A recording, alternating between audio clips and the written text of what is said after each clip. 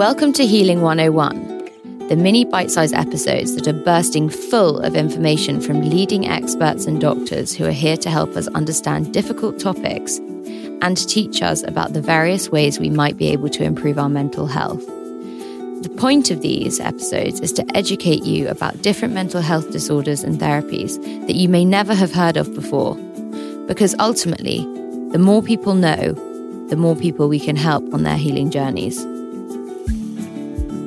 On today's Healing 101, I am joined by Dr Fiona Pienaar, the Senior Clinical Advisor for Mental Health Innovations, also known as Shout, our podcast partner, and previously worked at Place to Be as the Director of Clinical Services. Today's episode focuses on suicide and suicide de-escalation in particular. It is a very sensitive topic to navigate, but I feel it's important that we are all aware of what the warning signs are and what we can do to help someone who is suffering with depression and suicidal ideation.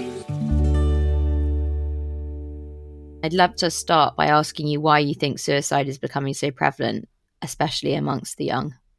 Well, I think, it's what we call multifactorial. There's so many factors that are impacting on increases in mental health and challenges to mental health. And I would say things like, the pandemic has had a big impact, as we know, on mental health, the whole disruption to people's lives and to, especially for young people, social relationships, isolation. That increase has led to a real need for more mental health support or more mental health care. And, we know that there are a lot of people on waiting lists to get support. And so there are barriers to people getting care. There's lack of services. I would say things like stigma are still impacting on people's mental health, so that they might be having thoughts of suicide, but might still hesitate to reach out. I think we've come a long way in terms of stigma. There's a lot more awareness, and that could also correlate with more people being on waiting lists because there is greater awareness. But yeah, I would say stigma is still a factor. With the pandemic, as I mentioned, there's a lot of sort of what we call comorbid mental health challenges. So people struggling with anxiety and depression, substance use. We know that substance use disorders have increased as well. A lot of people self-medicating during the pandemic or just generally around their mental health. And that could put them more at risk if they've got those comorbidities. Things like the cost of living crisis, the economy, unemployment, although we know that unemployment is actually at an all-time low, I think, in the UK. A lot of young people worry about their future. And then the overall global challenges that we are experiencing at the moment, or have been experiencing for a while, and concerns about the future, the climate challenge, the unrest in the world, the war in Ukraine, all of these factors, we actually don't always know why people make an attempt. More likely to know if they make an attempt, because of course we could speak to them after they have survived, but if they take their own lives, we don't always know. There's usually multiple factors impacting on people. I mean, thank you for such a detailed answer. I can't help but think that social media has a role to play, and this exposure that we have to everyone and everything, and this comparison that seems to have gone, this comparative nature that was on inside our heads has gone into absolute overdrive. I actually don't do social media myself for that very reason, but I think for anyone who is susceptible to mental health issues or who has mental health issues, it's just a completely toxic ingredient added to the mix, essentially. No, you make a really good point, and good on you for bringing that one up, because I also think it is a major factor. And there's a report that came out that was linked to an article in the Times this weekend about social media and the groups that are formed on TikTok, specifically this article.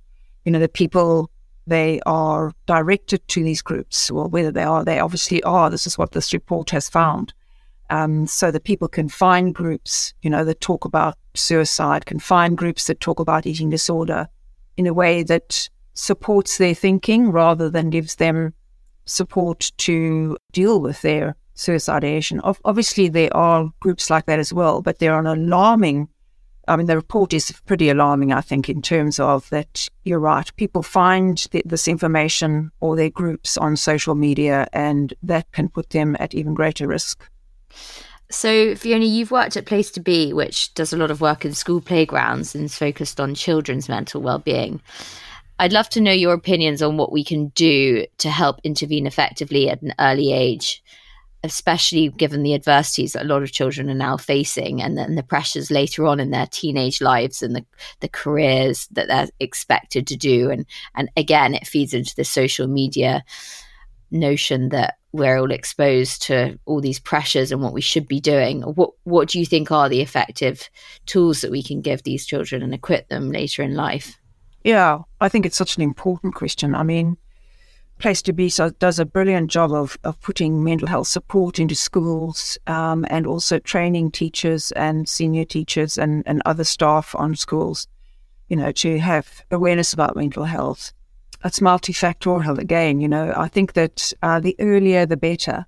I think developing children's emotional vocabulary at an early age is really important. A lot of children will talk about feeling happy, sad, mad, bad, good. It's like a very basic vocabulary. It's a particular bugbear of mine around happiness and striving for happiness and teaching children that that's what we want to be is happy all the time, whereas I'd like to see more focus on vocabulary like, I feel content, I feel relaxed, I feel calm is another word. I feel calm. So I think developing that emotional vocabulary and how you do that when children are really young is that you, like I see it with my grandchildren, will say, if a child's crying, they'll say, are you really sad? Or are you really angry that happened? Or are you really frustrated?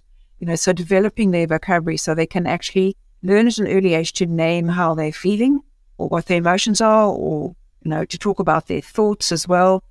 And I think it's important for parents and teachers to model how they deal with stress and challenges, not just come home and crack open the bottle of wine. I'm not saying a glass of wine isn't a good thing sometimes, but, for children to see, if you come home tired, to say, I've had a really tough day, I'm feeling really tired and a bit overwhelmed, and what I need to do is go and sit and read the newspaper or whatever you do to relax. So I think modeling to children helps them develop skills to deal with adversities. So, and schools, I'm an ex-teacher many years ago, and I think a lot often comes down to teachers to, I guess, pick up the slack. And, that's why there's a lot of training around mental health, mental health first aid, those sorts of organizations, Place to Be trains, Shout trains, all, to help people develop awareness. I think that's really important. But schools also need funding to put services like Place to Be or like mental health support in schools, so that while teachers can recognize if there's a problem, they can pass it on to a professional who will then be able to sort of interact with parents or provide support. No, all fantastic, really, really valid points. And I'm sure a lot of parents listening will find them incredibly helpful. And I also loved your point about parents. And I think this is something that still needs a lot of just attention, really, because I think a lot of people become parents not really understanding the complexities of a child's mental health, and, as you say, the importance of early years intervention. It's so important. We've got better at schools, much better, when I think back to my early days of teaching, but it can't all fall down to teachers, and parents need support. There's a lot going on. And just the other point I want to make, Pandora, is we often talk about recognizing emotions, but we should also encourage children from an early age to talk about what thoughts they're having. It's sort of three things that are interconnected, your feelings, your thoughts, and your behavior, and the one affects the other. So asking your child, what are you thinking? That they feel, they say, I feel sad, or you reflect a feeling an emotion you can pick up. I see, you're feeling angry. Can you tell me what you're thinking? You connect the emotion to the thought. Do you think schools are providing teachers with enough resources in order to be able to support students and to really pay attention to those who they feel are susceptible to developing anxiety or mental health issues? Or do you think that there's still a lot of scope for further training and more resources put towards that? I'm quite a way out from teaching, but I do remember talking about how important it was to embed understanding and training about mental health in teacher training, and I'm pretty sure they do that these days. I always fall down on the side of the teachers. Having been a teacher myself, I don't think that there are, I'm pretty sure there aren't enough resources in terms of human resources. Now, I remember working in a country where I became a specialized teacher in supporting children with learning and behavior challenges. And remember some of us who have psychology backgrounds saying, well, we can't deal with the learning and behavior unless we have explored the social and emotional, what's going on socially, what's going on emotionally, because that impacts their ability to learn and their ability to behave. So unless there's the support in there for teachers, obviously the training and the awareness so they can spot something, they're vitally important. But they need support, for people professionals or people who are trained at some level to come in and give that sort of one-to-one or group support, social and emotional support. And then maybe even it needs support for parents and carers. So, they certainly are the front of the line, but, they can't manage everything. No. And I mean, do you think the government should be diverting more resources to schools and mental health and well-being amongst children? I do, because as I said, if you want children to be able to focus and learn, they need to be able to concentrate on that and not be, if they've got something major going on in their life, they're being bullied, or there's some issue going on at home, or they're lonely, or they're feeling anxious or depressed, they're not going to be able to learn. So putting in the funding seems to me vitally important, putting in the funding to support them. And the earlier we intervene, the better, because the longer we leave children and young people struggling, the more entrenched it can become, and the more maladaptive coping, strategies they pick up, whether that's self-medication, whether that's self-harm, whether it's risk-taking behaviors. The longer that goes on, the more entrenched it becomes. So the earlier we intervene, the better. Hurt to Healing has partnered with Brown Advisory to bring you this podcast.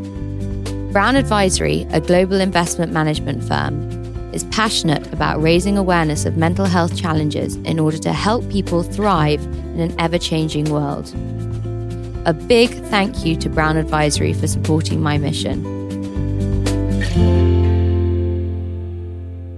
Moving on to talk more about suicide, what are the red flags that family members and friends should be aware of if they feel that someone close to them is susceptible to suicide? And who do you think are the people who are most susceptible to it? That is such a complex issue. Suicide assessment and suicide vulnerability, it's not an A plus B will equal C, not at all. I've read research which tells us that, it's not always the high risk, the patients that are assessed as being at high risk that actually then take their own lives. It can sometimes be those who are assessed at low risk. So it is an extremely challenging situation. But to go to your point about what should, family look out for, and friends, teachers, the people that know children and young people the best, I would say looking out for any changes in behavior, like, they become more extrovert, they're louder, their behavior becomes, difficult to manage, or they can withdraw into themselves and become very quiet. So there's no one way or the other either. It's just a change in behavior, and it can be subtle changes. It can be changes in sleeping patterns, changes in eating habits, changes in socializing. So if they perhaps were quite social, and then suddenly they don't want to go out anymore. These are all signs that there's something worrying them or something that you should check up on. And, not all, well, a lot of children a lot of young people won't initially come out and say they're having thoughts of suicide. But for others, they might use euphemisms like, nobody will miss me if I'm not here anymore, or I don't want to wake up tomorrow. Those sorts of euphemisms, which are, are giving us signs that there's something, they're trying to tell us something without directly saying something. And it might be that they say just to test out whether anybody's listening or anybody's noticing or hearing. It's very hard to say who's most at risk, but we know things like anxiety, depression can put people more at risk. Previous attempts, if they'd made one attempt, they can be more at risk. Self-harm can be a predictor. Well, let's look at it the other way. When we look at young people who take their lives, there is often a history of self-harm. So that can put them at risk. One of the most important things in mental health is connections. Lack of connectedness is a risk factor in life. It leads to isolation, loneliness. And I mean, if you look back at the pandemic, when people were locked down at home, that lack of connectedness was a major factor. And the other factor in those theories is burdensomeness, feeling like you're a burden. It's like that comment, nobody will miss me. Often people who are sick can be at risk, who have a chronic illness. So there are many, many factors that can put somebody at risk. But it's difficult to say 1 + 1 = that. And then that person is definitely at risk because, what puts young people at a greater risk is that it's a very risk-taking and very impulsive, often, stage of development. And attempts often happen in an impulsive moment. Yeah, no, and obviously coinciding with hormonal changes, I should imagine that impulsiveness is even greater. Yeah, exactly. Have you noticed since the pandemic, and whether at MHI you can identify whether a particular demographic has seen an increase in a spike in suicides, or whether it's universally across the board in all age groups? Well, ironically enough, I just asked our head of data that question before I started talking to you on this podcast. And he said it gets more likely as texters get older, but it's the top issue for all age groups. So since we launched in May 2019, suicide ideation has been our top presenting issue, and that's across all age groups. And he said it peaks at 25 to 34 and then drops off a bit. But, it sort of goes between 36% and 40% of all conversations across since 2019 is the suicide ideation. So while I'm talking about that, let me just follow that up with how important de-escalation is, because we actually only call in 2% of those to the emergency services so that they can follow up with a medical response or whatever response it needs, meaning that we work very hard on de-escalating, letting them feel connected, heard, etc. But yeah, it is our top presenting issue. And as he says, it sort of peaks at 25 to 34. But we do get 13 and under contacting us about having thoughts of suicide. Wow. I mean, it's shocking how young one can be to have those thoughts. And I do think that it is getting younger, sadly. Pandora, I think it goes to your point earlier about the impact of social media. When I look back to when I was that age, I don't think I heard the term suicide until I was sort of in my mid-teens. But with social media these days and greater awareness and people talking about it as an option when you're struggling, I think that is because there's so much communication 24/7 these days. And with the young people, I think the average age used to be about 10 and a half to get a mobile phone, but we are getting 8 and 9-year-olds texting us. And may I also say that they often we get 8, 9, 10-year-olds texting us at 2:00 in the morning. So if their parents listening to this podcast, can I just say that all the advice by the American Pediatric Association, the BPS, all of these associations, don't let your children and your young people take their phones into their bedrooms at night, because that means they never switch off and their sleep is interrupted and you actually have no idea what they're looking at and what they're listening to. And, it does concern me that we get such young children talking about suicide. You do a lot at MHI and Shout around de-escalation of suicide. I'd love for you to just talk us through what the key points you think we should all hear are around learning about de-escalation. If you end up talking to somebody, in our case, they text into our service, but if you ask somebody if they'd like to have a conversation, or are you all right? Are you concerned that you're concerned about them? If they respond, that's a very positive step. The fact that people text into our service, they may be having thoughts of suicide, but part of them has reached out and texted us, or they phoned Samaritans, or, one of the other services that are available. That's a good sign. That's a sign that they want support. So the de-escalation, that we focus on is, in the first place, we try and build rapport. So we do that by introducing ourselves, and we ask them to text the first message before they get through to somebody is, what is it that, you want to talk about? So we may respond to that immediately, or ask them to tell us a little bit about what's led them to text in. So it's that rapport building and that listening. I think part of de-escalation is being available and being focused on the person and listening to their story without being tempted to talk about yourself. Often when we're listening to somebody, we're already thinking about how this relates to ourselves and what we want to say about our experience in life. And, in de-escalation, sometimes an experience of yours can inform you about how you're going to respond, but focus on the person you're talking to, and that's what we do. Often when somebody's highly stressed, their thoughts are just all over the place, and we try and help them identify what's the main thing they want to focus on. So you can say, I hear there's a lot going on for you. Can you think which of these you'd like to focus on at the moment? And if you're supporting somebody who is clearly highly stressed, that may take some time to get to that point. So just listening.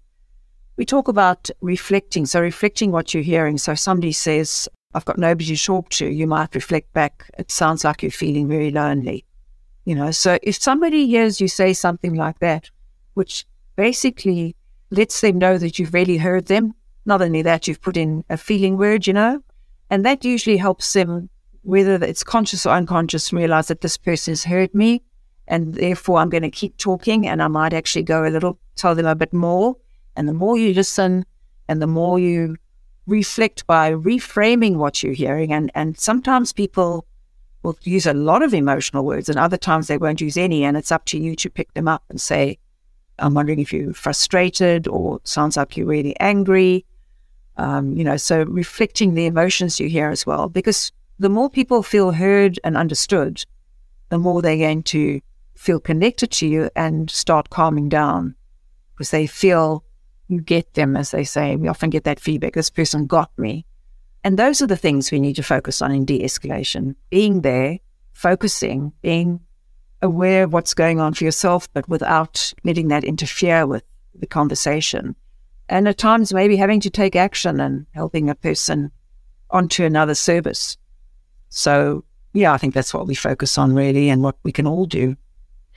And what advice would you give to anyone, or anyone who reaches out to you on Shout, about having suicidal thoughts, and where do they go from there? So I've had a crisis conversation with you over text. I've said, I feel like I'm at the end of my tether. I just feel like giving up. After our initial crisis conversation, what's then the maintenance and the rebuild sort of program, as it were? Yeah, so when somebody texts in and we can't de-escalate them, we will of course refer them on. And as I said, we do that in very few cases. But we like to think we leave each texter with a plan for their next step. So it might be as basic as, I'm going to get up and make a cup of tea. I've had texters like that. What's the thing you can do? I'm going to get up and make a cup of tea. After, they've talked through the issue and I can hear they're feeling a lot more calm. I've checked that out with them. And it might also be, I'm going to go and see the school counsellor tomorrow. Or I've had occasions where a young person has woken their parent up to have a chat to them. But there is also a more formal way of ensuring they've got a plan for the future. And a safety plan has various, aspects to it. Starts off with, what are your triggers? What will alert you to, the fact that you might be starting to become stressed or distressed? And then what do you do to distract yourself? Like if somebody asked me, I'd probably say, I'd go down to the local cafe and have a coffee. Whether the caffeine helps or not, I'm not sure. But, everybody's got their way of sort of distracting themselves. And then the next would be, who are the people you can talk to in your life? So it might be a friend.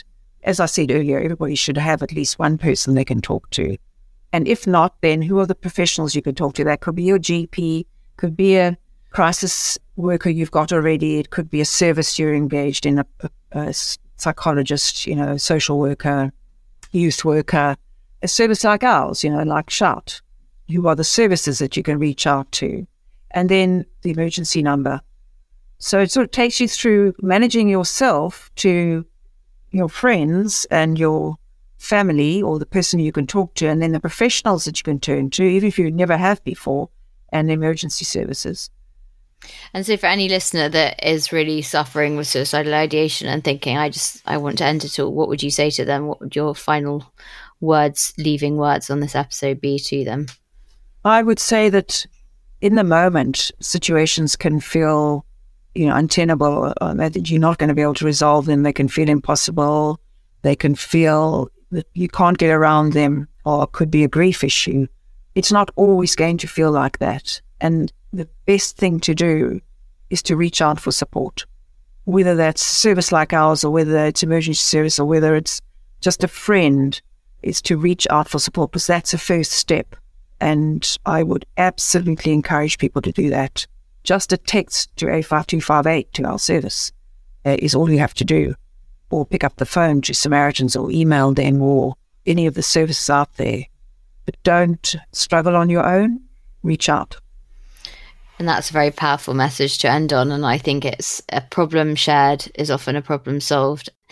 For any listeners who, again, are struggling, we emphasise that you reach out to Shout or the Samaritans, as Fiona said, and all the details are on the show notes. So, Fiona, you're just a mind of information, and I'm sure so many people will find this episode absolutely fascinating. I certainly have. I just want to thank you for all the incredible work you do and continue to do.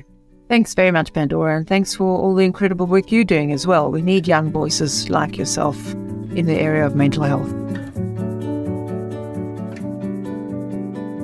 Thank you for listening to this episode of Healing 101. Just a reminder that if you're struggling or in need of someone to talk to, please remember to text SHOUT to 85258.